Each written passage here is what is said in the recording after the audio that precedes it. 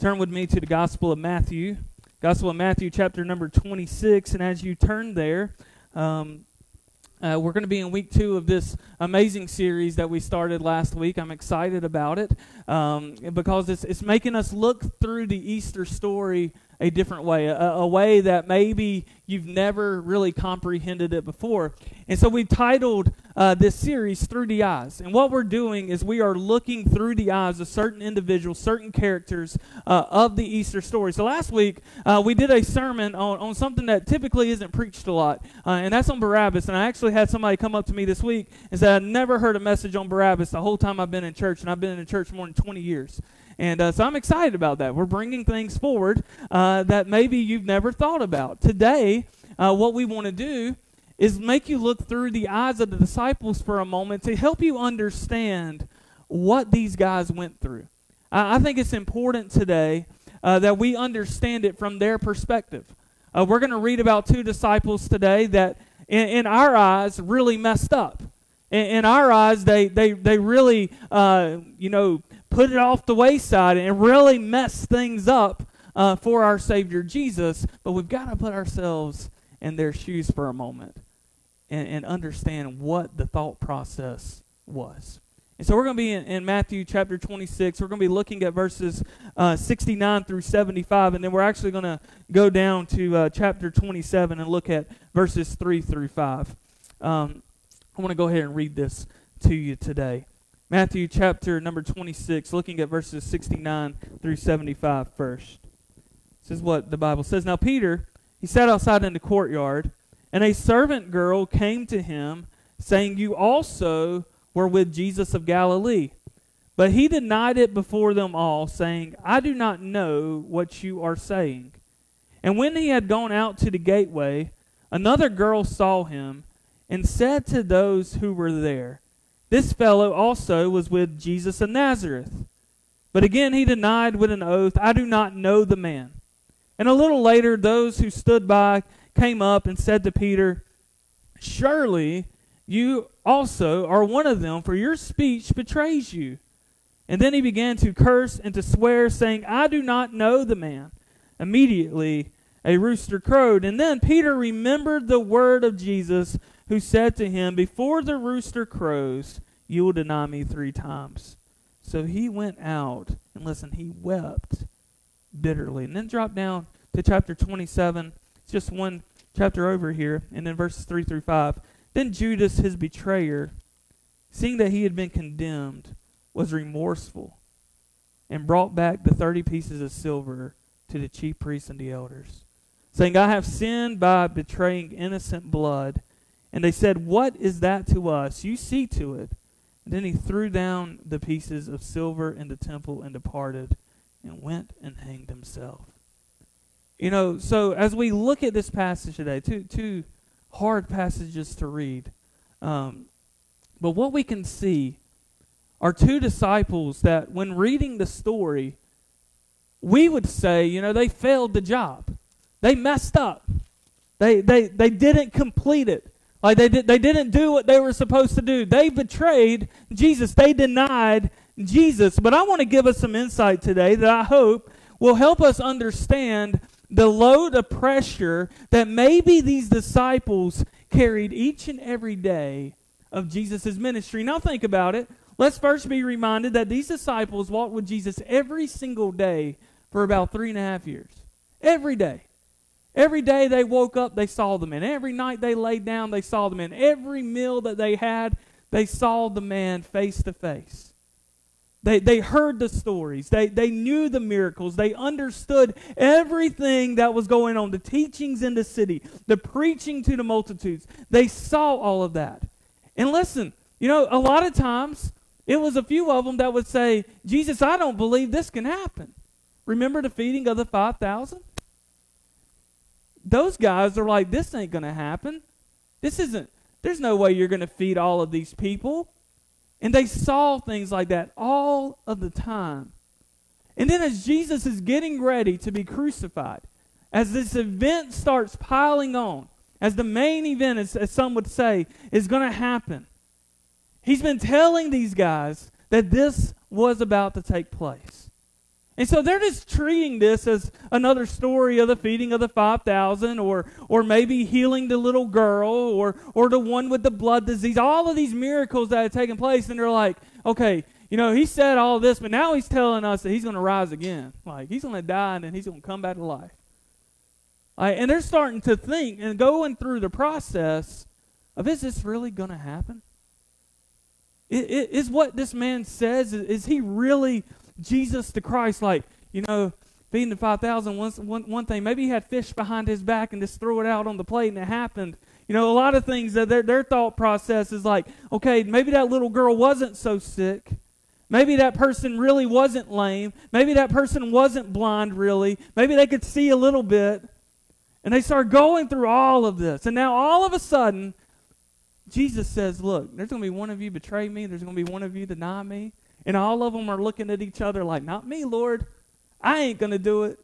Kind of like we would do it, right? Like all of us would say that. If we were sitting around the table with Jesus today, I believe every single one of us will say, not me, Lord. It won't be me. But how often in our life, church, do we deny Jesus on a weekly basis? We may not deny him with our words, but we may deny him in our Bible reading. We may deny him in our prayer life. We may deny him in our worship time. There's a lot of denying that can take place. And it doesn't have to be with our lips. And so I want you to understand that this was a lot. They had seen evangelism at its finest. We think we've seen some awesome things here.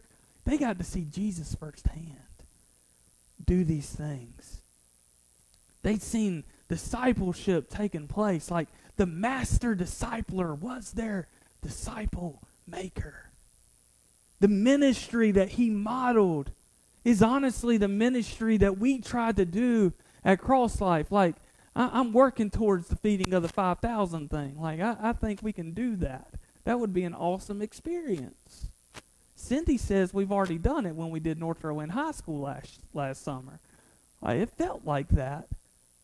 But wouldn't it be awesome to see that with our eyes and understand? These men, they carried a load on their back. We can back up in Scripture right before these passages and see in Matthew 26 that Judas had went to the chief priest and he sought money to betray Jesus. Like he wanted to be paid for it.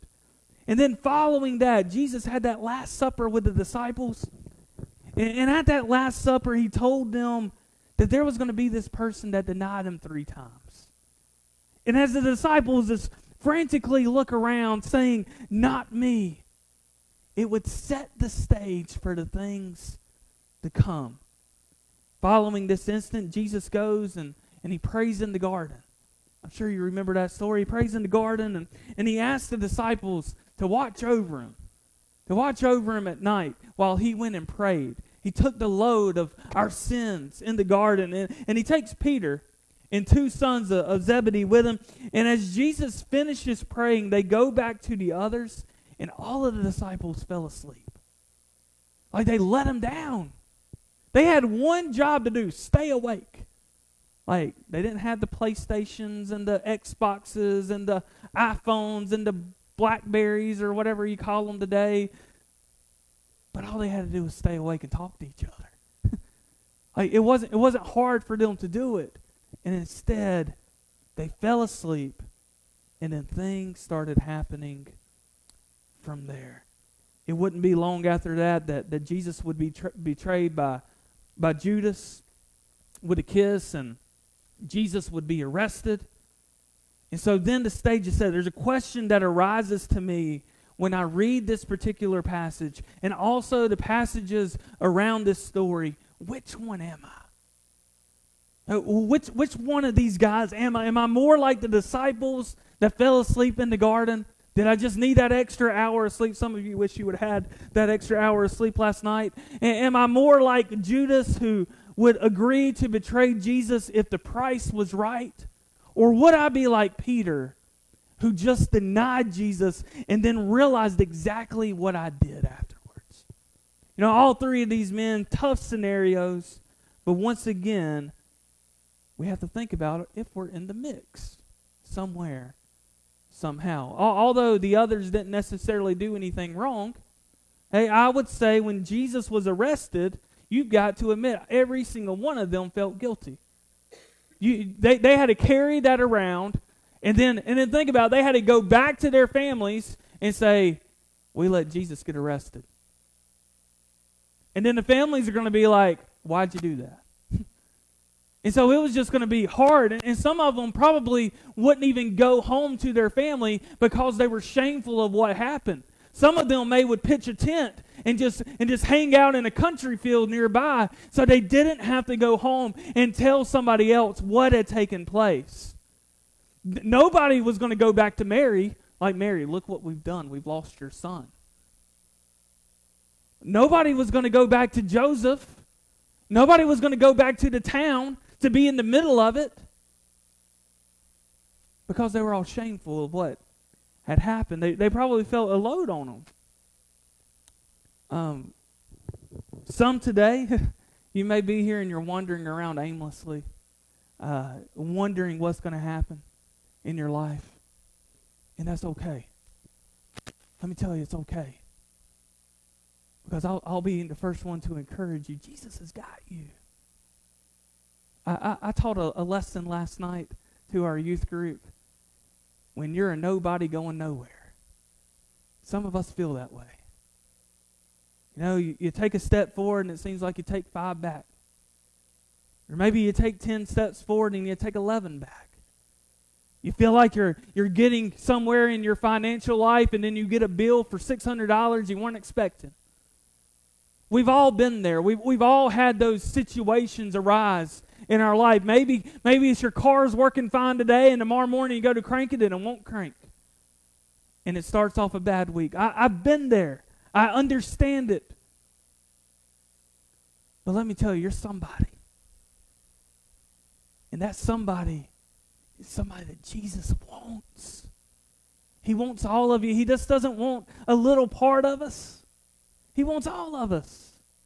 And He wants to do something miraculous in our life. And what's happening is we're walking around aimlessly. We're feeling down. We're feeling discouraged. And all of this time that we're feeling down and we're feeling discouraged, our eyes haven't been focused on Him.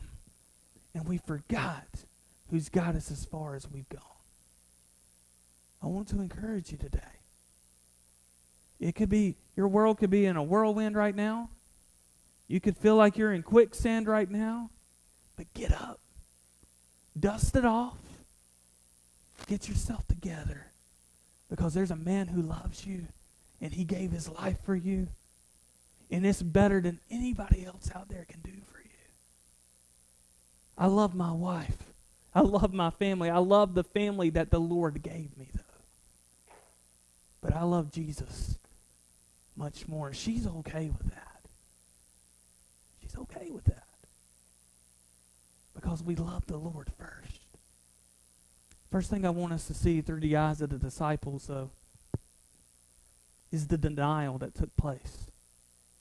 The denial that took place. If you want to get your tongue twisted, just try to say the denial. That's harder than it looks. The denial. I said it all week long, trying to get it right. But we know denial took place when we can see it in Matthew when Peter denied Jesus. You know, I think about Peter and I ask this question. Have you ever just asked yourself if there's been a time and a place where denial took place? I can't help but think how Peter must have felt. He did exactly what he said he wouldn't do when the denial took place. You know, back in the Last Supper, he was the one that would stand up to say, not me, Lord. Not me. I'm not going to do it. But how often have we done that just ourselves? We say, not me, Lord. It's not going to be me. We're getting ready to put new leaders in place, and everybody's in the church. All 50 of you, not me, not me. And then the Lord calls one of you. Or maybe it was an instance that happened in your life. Maybe it was a job promotion. You're like, I don't want that promotion. Not me, God. And then He puts it in your lap. You know, so often throughout this life, we say, not me. We say those words, but do we really mean those words? Peter was one of those where he would say, "Not me, Lord." He would go and deny Jesus, but at the same time that he denied Jesus, he would understand and comprehend what he was about to do. I truly believe that. I believe that he knew exactly what was going on. And when he heard the rooster crow, he exactly knew what was going on because he remembered the words that Jesus was going to say and what he had told them. You know, Peter's denial would just be a turning point in Peter's life. Peter's denial ultimately would make Peter see that it should be him that would hang on the cross and not Jesus. He knew that this would deeply hurt Jesus and that this would be something he would have to carry on for the rest of his life. But as Peter was at this crossroads that day, he had a choice that he was going to have to make. Either he could continue to deny, or he could continue to seek forgiveness and seek to be used by God. You know, I'm thankful today that Peter decided to do the latter because God would use Peter in a mighty way later on. Would he not? Think about it. In the book of Acts, Peter would be one of the ringleaders. That he would go out and he would preach to the multitudes and multitudes would become saved. You know, imagine that whole field out here full of people and hundreds or maybe thousands of lives being saved. That is what Peter experienced almost on a weekly, if not daily basis. What is it going to take in the church to have that happen again? You know, you would think right now we live in a time that people would be a little antsy. You know, people would want to come to church. People would want this thing to end, so people would flock to the church and pray, but the opposite is taking place. Maybe it's feared. I don't know. Maybe it's the comfortable of the home. They've got used to it. That's okay. But eventually, we've got to run back to Jesus. Eventually, we've got to seek revival. And the only way that we can do that is if we get in one accord of one body of believers and make it happen. I don't know about you. I'm ready to see revival. I'm ready to see something take place. And whether that means 20 churches are joining together to make it happen, whether that means Cross Life leads the way, I don't know. Something we're praying about. But something's got to take place. Because I believe this world needs it. They need a hope. They need to feel a future. They need to understand that they're not in it alone. Peter may have felt at this time he was in it alone, but at the same time, just a little while later, Jesus is going to be sitting at the seaside with Peter eating breakfast, and he's going to look at Peter and like, "Look, man, do you love me?" And Peter's like, "Yeah, I love you." You know, the first time's whatever. Second time, he's like, "Peter, do you love me?" And Peter's starting to get a little antsy. He's starting to get frustrated. "Yes, Jesus, I love you." And the third time, Peter is asked, "Do you love me?" And Peter's like, "Yes, Lord, I love you. What do you want out of me?" And he's like, "I want you to go feed my sheep. And I'm going to send you out.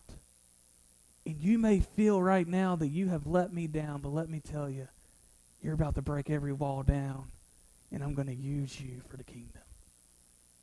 Listen, if there's been a time in your life where you feel like you've just messed up and you've gone astray and you've done things that maybe you shouldn't have done, there's hope. And Jesus wants you to run to him, and he wants you to understand that it is okay. That there may be differences going on, and there may be times where we say, "God, I wish I wouldn't have done this or I wouldn't have done that." But at the same time, Jesus wants to embrace you. And he wants to love you in a way that you've never been loved before.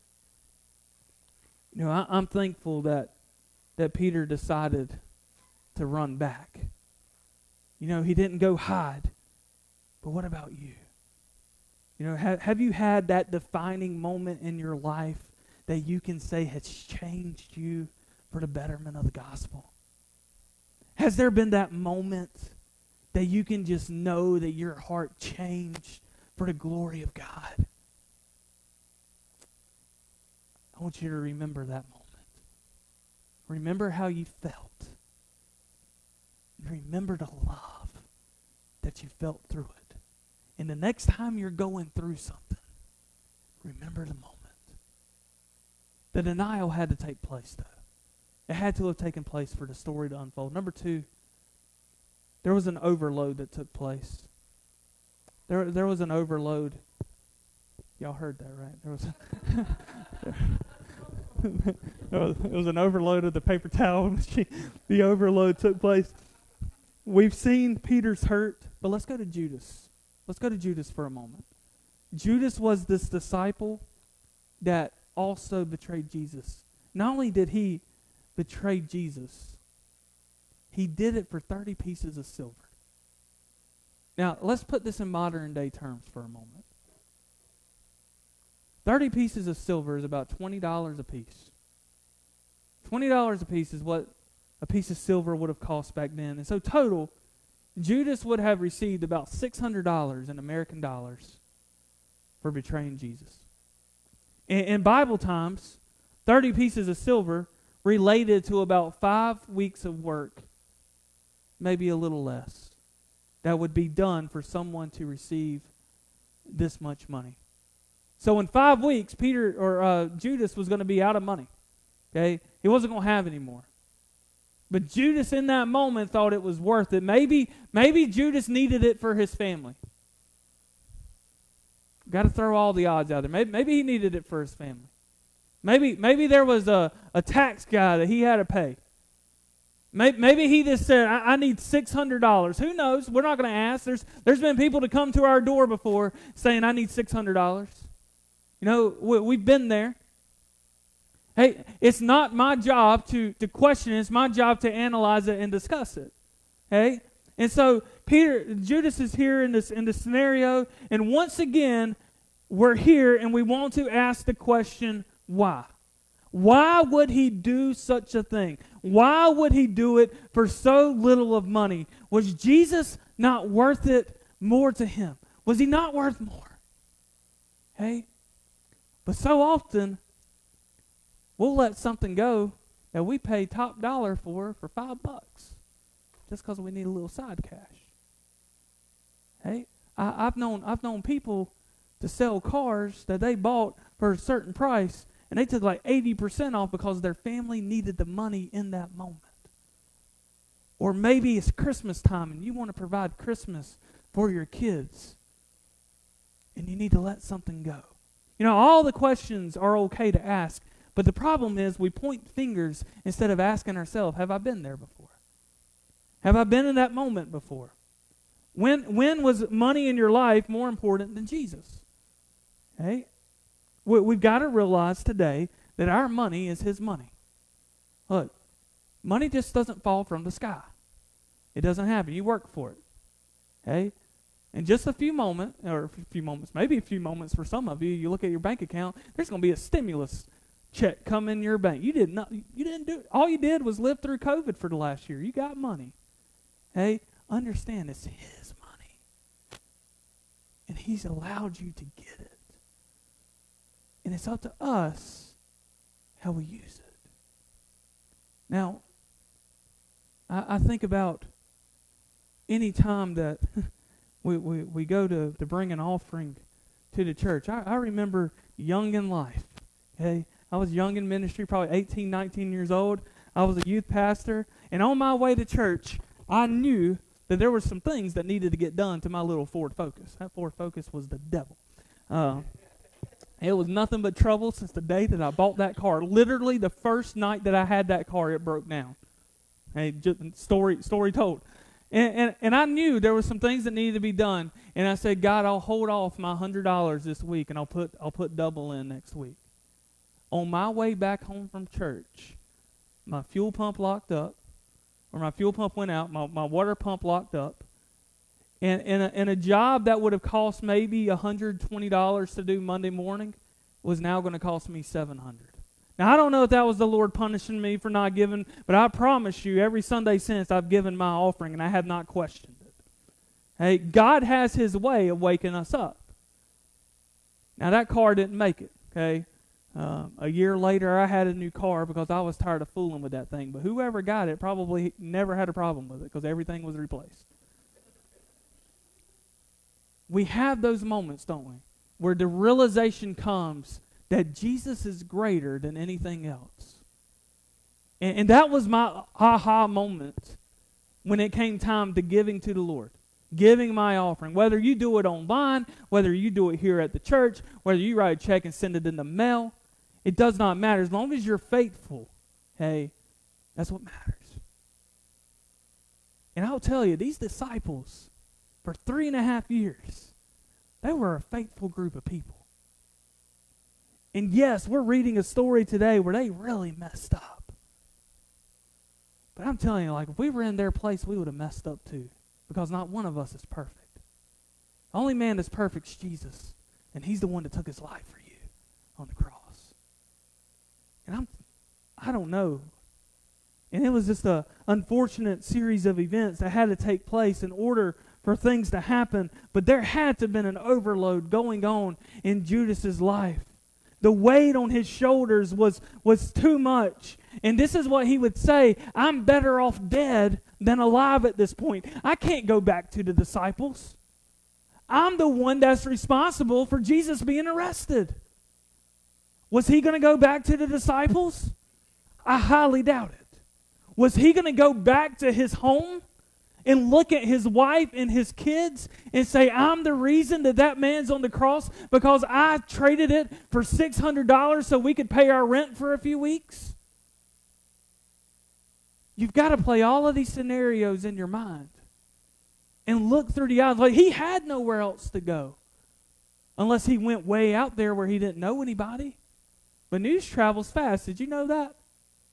Like, something can happen at Cross Life Church and somebody in Denver, Colorado can find out the next moment.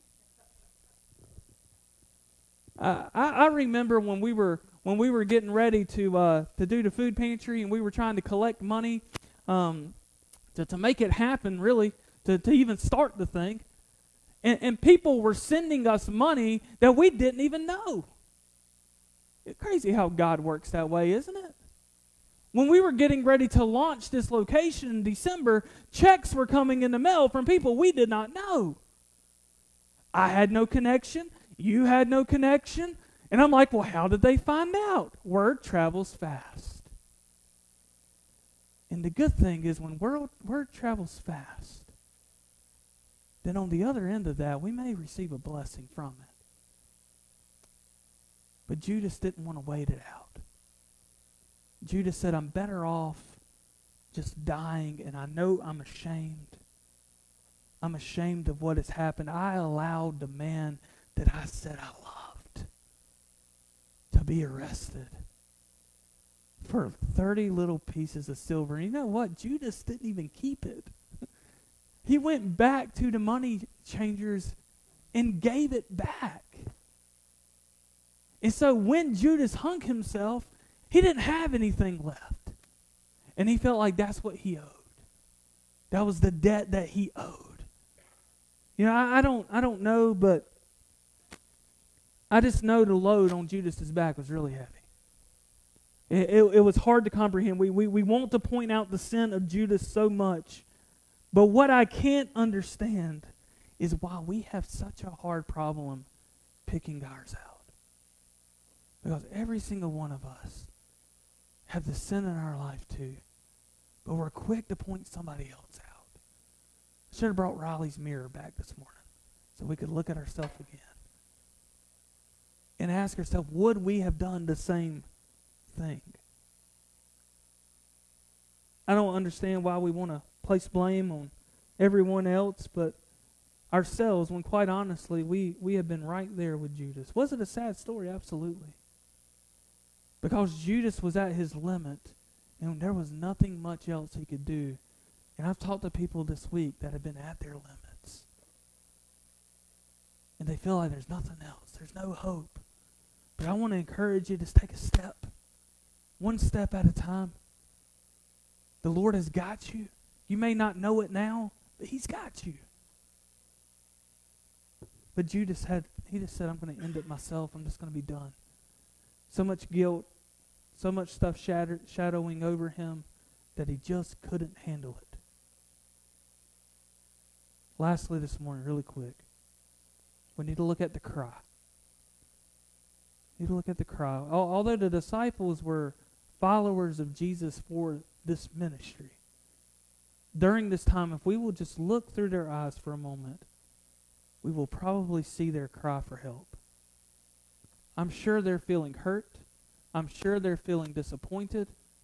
They're like, man, this guy did tell us this was going to happen and we didn't believe it.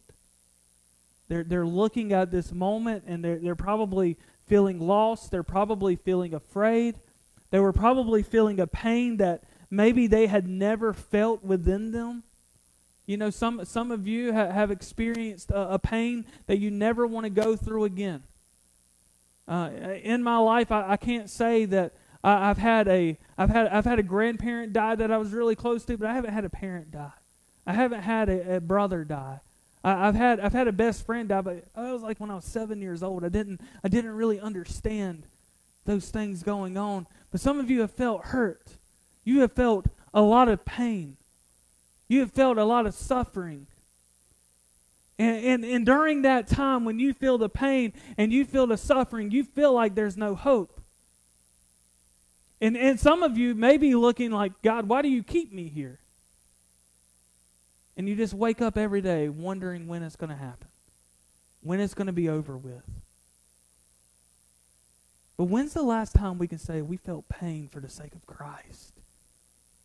You know, when was the last time we can say that we felt a burden for the sake of Christ? Maybe the last time that we can say we stood up for the sake of Jesus. They knew that they would be calling their Savior. The one who they called their Savior was about to do something that he said he was going to do. He was going to go be crucified, and they didn't understand it. They didn't understand that all of this had to take place. They had heard him talk about it. They had heard him talk to others about it. They heard him preach about it. But I don't really think they believed it was going to get this bad. Like, okay, he's going to be crucified. Forgot about the arresting. Forgot about the beating. Forgot about all the ridiculing that would take place. And you know, when they went to the cross with Jesus, there wasn't many of these disciples even there. John was beside Mary. And maybe the disciples were looking, we don't know, but maybe they were looking from afar. But they didn't want to stand close to the cross that day. Put yourselves in the shoes of the disciples. You've got one that denied Jesus. You've got one that betrayed Jesus. You've got 10 others who are lost and afraid. And where would you want to be? Like, which shoes would you want to be in?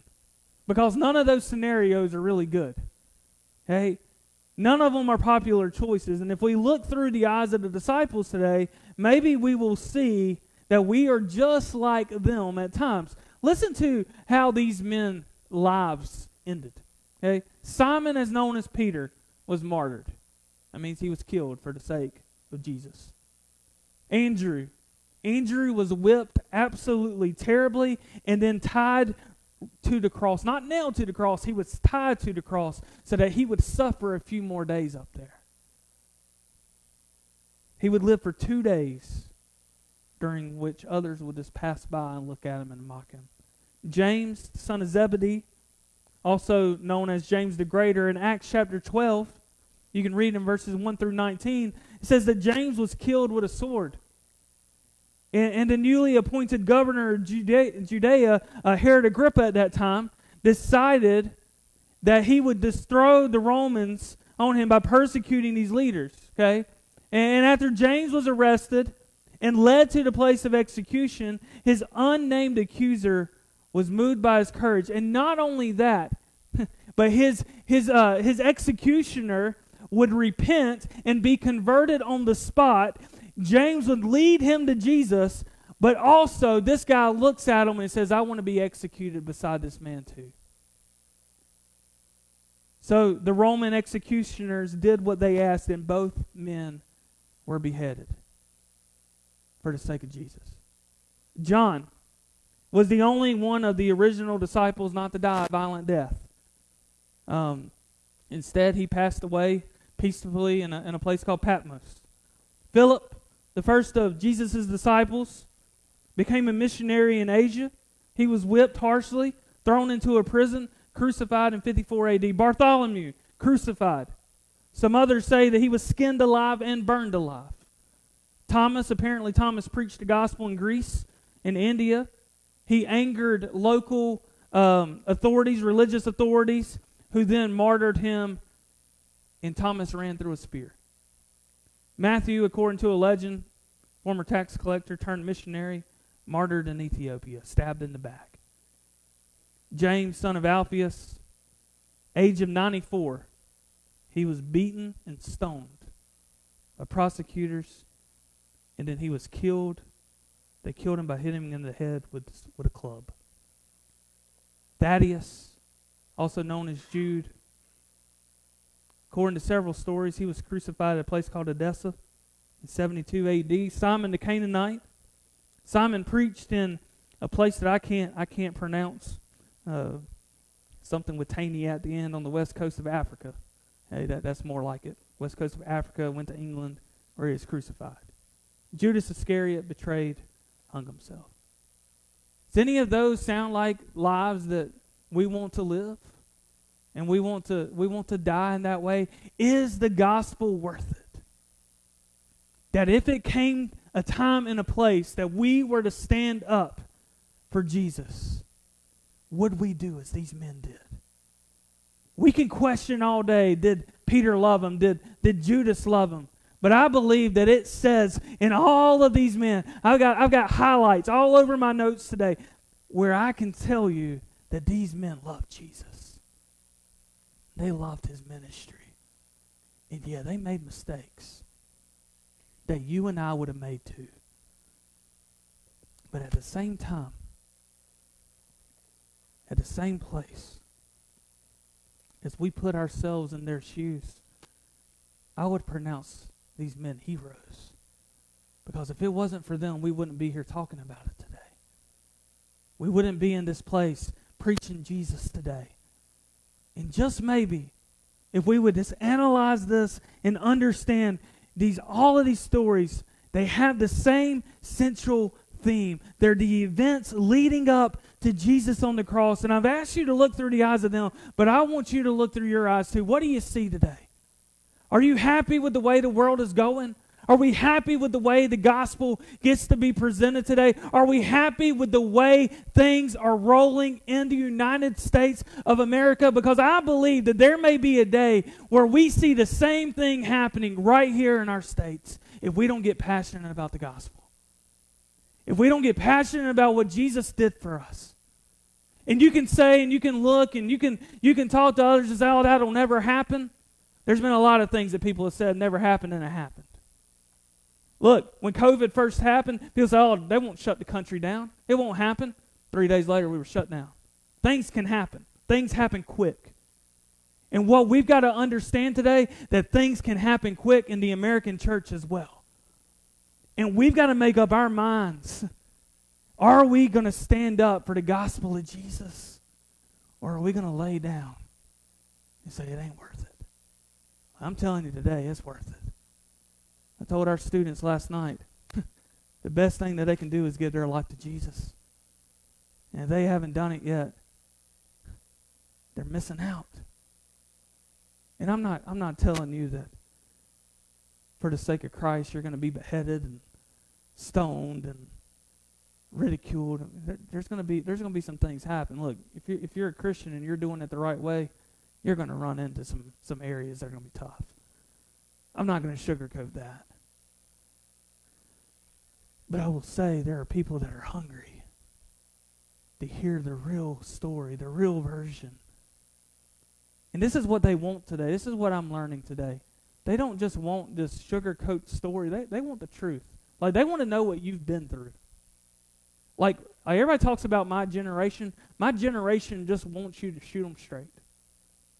I've talked to several people my age And they don't want you to sugarcoat things. They don't want you to beat around the bush. Just tell me why I should go to church, and I'll make up my mind.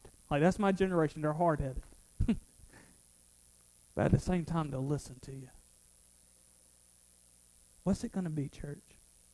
You know, we've seen the events leading up. But the question is, have we truly felt the power of the cross in our life? Can we say today that we have truly felt the change that Jesus wants to give us? And if you haven't, my prayer today is that you would look no further and you would accept Jesus Christ in your heart for the first time ever today. Or maybe it's you and you're struggling and you just need help. You just need hope. Maybe you want to reset and start over. That was the best thing about a Super Nintendo growing up. If you messed up, you just reset the thing. Sometimes we need a reset in life. And it's okay to reset. Because when we reset, our eyes are focused back where it should be. If that's you today, we're going to have a closing invitation. It's going to be music in the background. You can sit where you are, pray where you are.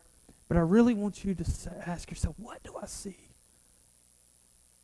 You know, I've given you a lot of things this morning of what I thought you should see through this. But maybe you see it a different way. And maybe God's calling you to step out, to step forward and change your life.